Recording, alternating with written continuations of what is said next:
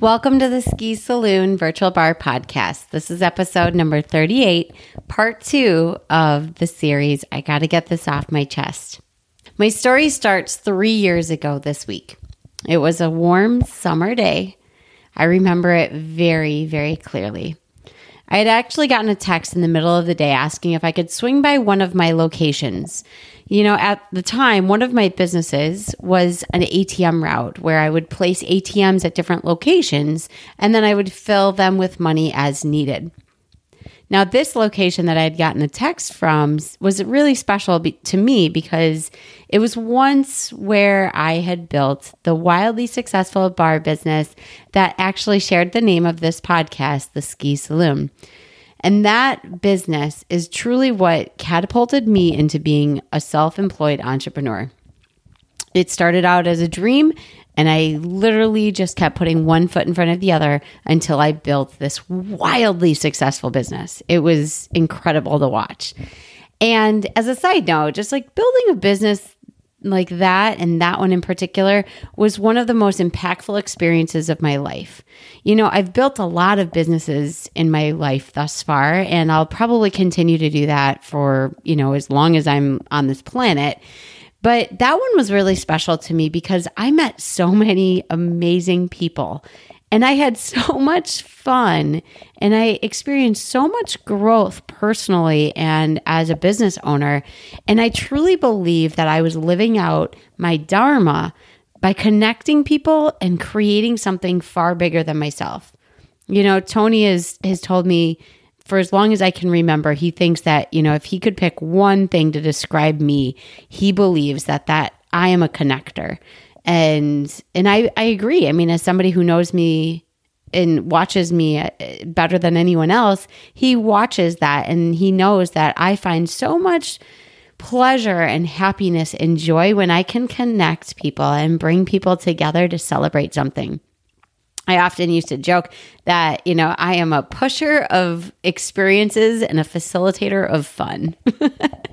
And, I really did believe that. And this place in particular, it was a place where people could gather and celebrate all experiences of life, the good, the bad, the ugly, everything in between.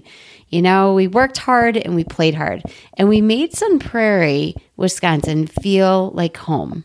And it made it feel like home for so many people. Anyways, that's a side note, and I'll get off my pedestal on that. But anyways, going back to the story about this day 3 years ago, I had gotten this text asking me to come fill this ATM, and I responded to the text, and the text was from a man named Corey.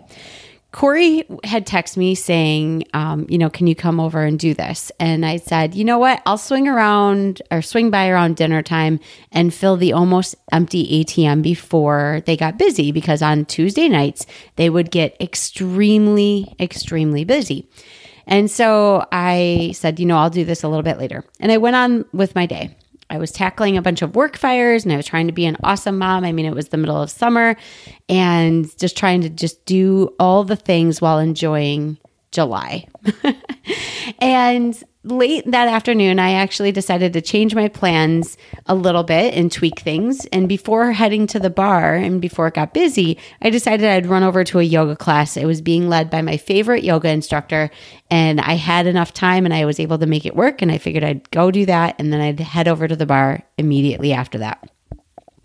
Now, looking back, I believe that decision, I'm getting chills just just saying this and thinking about it. But I really believe that impromptu decision to go to a yoga class instead of go, down to the bar where I had planned to go, I feel like that was made by a power beyond me. And I can't explain that, but if you've ever had one of those experiences where you're like, you just had a feeling where you're like, oh, I should do this, or I got to do this, and you pivoted and you couldn't explain it, holy cow. And honestly, had something not happened and I would have to look back at that, I probably wouldn't have even thought that was a strange thing.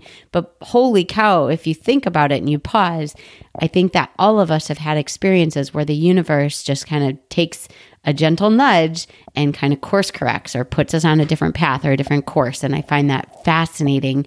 And when you're aware of it, it's almost mind blowing.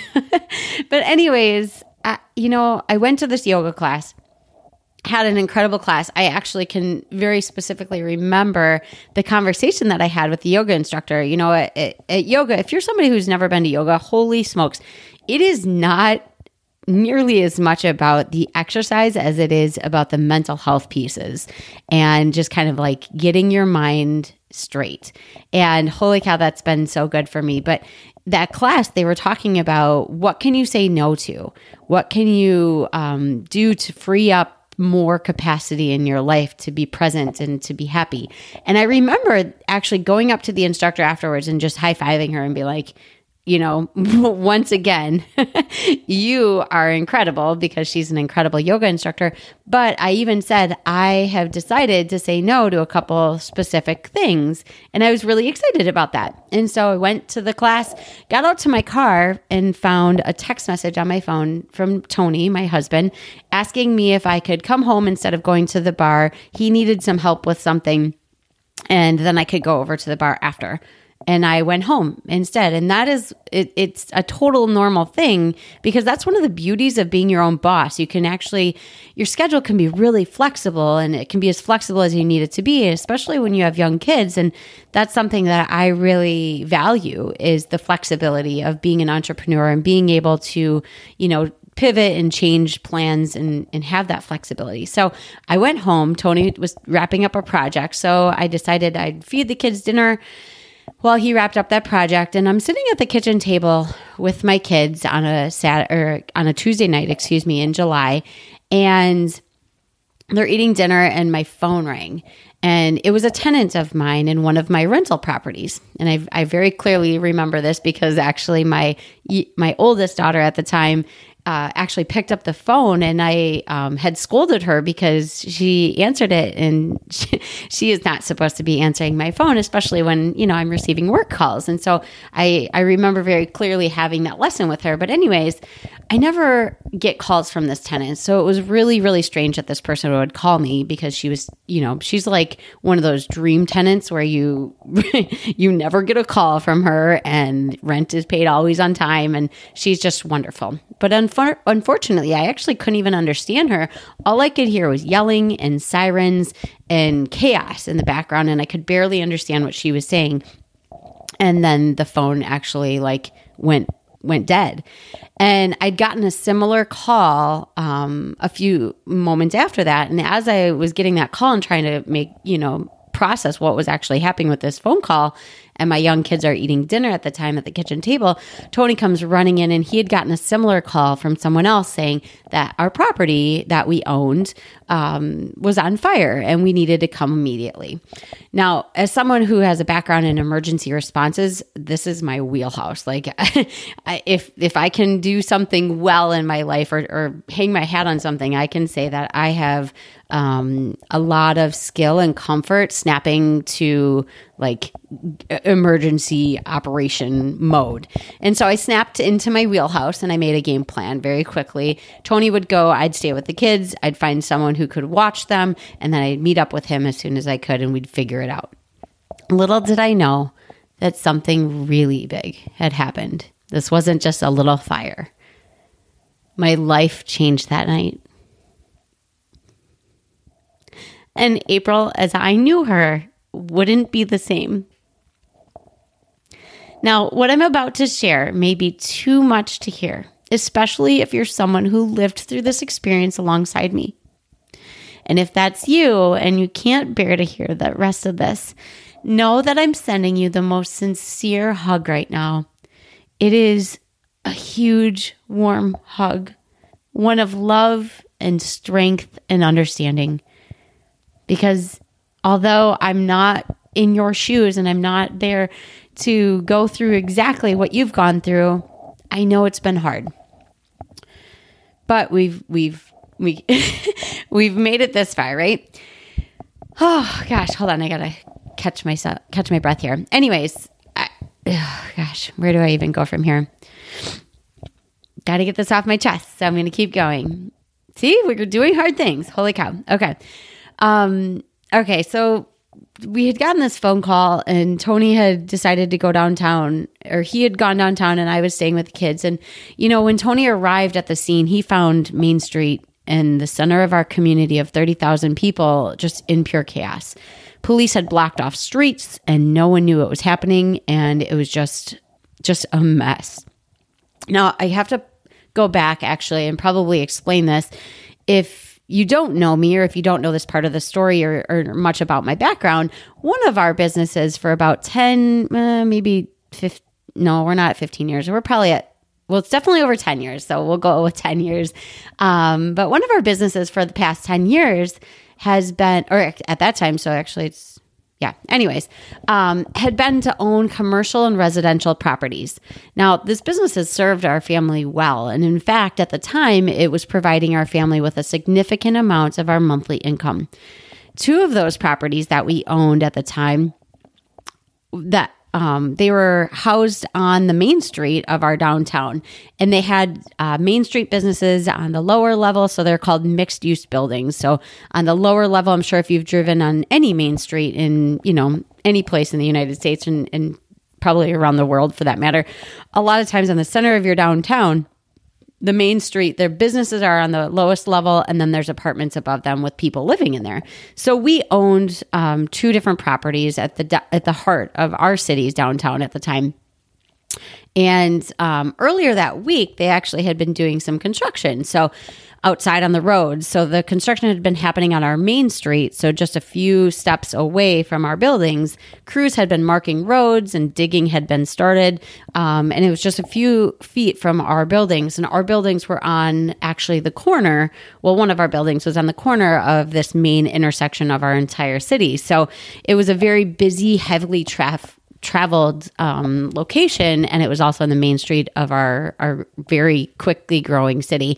Sun Prairie actually has been named the fastest growing city in the state of Wisconsin for quite a while, it's fascinating. It's growing faster than I can't even believe. But anyways, that's a side note. But with all that in mind, I just needed to give a little bit of that backstory. So with all that in mind, take what I'm about to say next as kind of something that I've just heard. So some of these things are facts that I actually experienced, but I feel like I need to give this disclaimer about some of the pieces of this story, because I know that there are actually still lawsuits that are happening surrounding the rest of the night's events and what truly happened. And I don't want to, make assumptions or, point fingers by any means. I'm just going to share what I've experienced and what I've heard. So a few hours after we received these phone calls, we started to piece together the story. So what we had understood by that point of the night was that one of the construction crews were digging on the main street, and they had hit a gas main under the main street. Now, that Main Street gas pipe or gas main actually connected back to our buildings.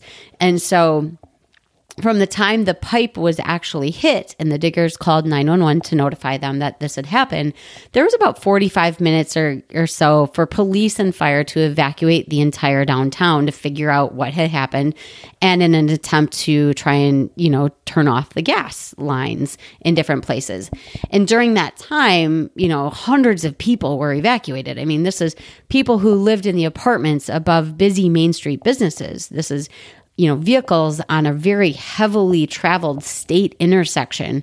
And this is, hundreds of people that were community members all out on a beautiful summer night supporting their local restaurants and bars and other businesses. So if you can imagine wherever you live, imagine a city that's close to you of 30,000 people on a nice warm summer evening when, everybody is out and about. All of these people, hundreds of people, had to be evacuated. And thankfully, a lot of them were evacuated just in time. Now, less than an hour after the gas line was hit, the buildings that we owned, which were over 100 years old, that gas from that gas main that had been hit, that gas actually came back through those pipes and filled up our buildings from the inside and filled them up with gas, and they exploded from the inside out. Our property was the center of an explosion that took out multiple city blocks, and it made national news. I'm going to continue the rest of this on part 3 over on episode 39. I'll see you there.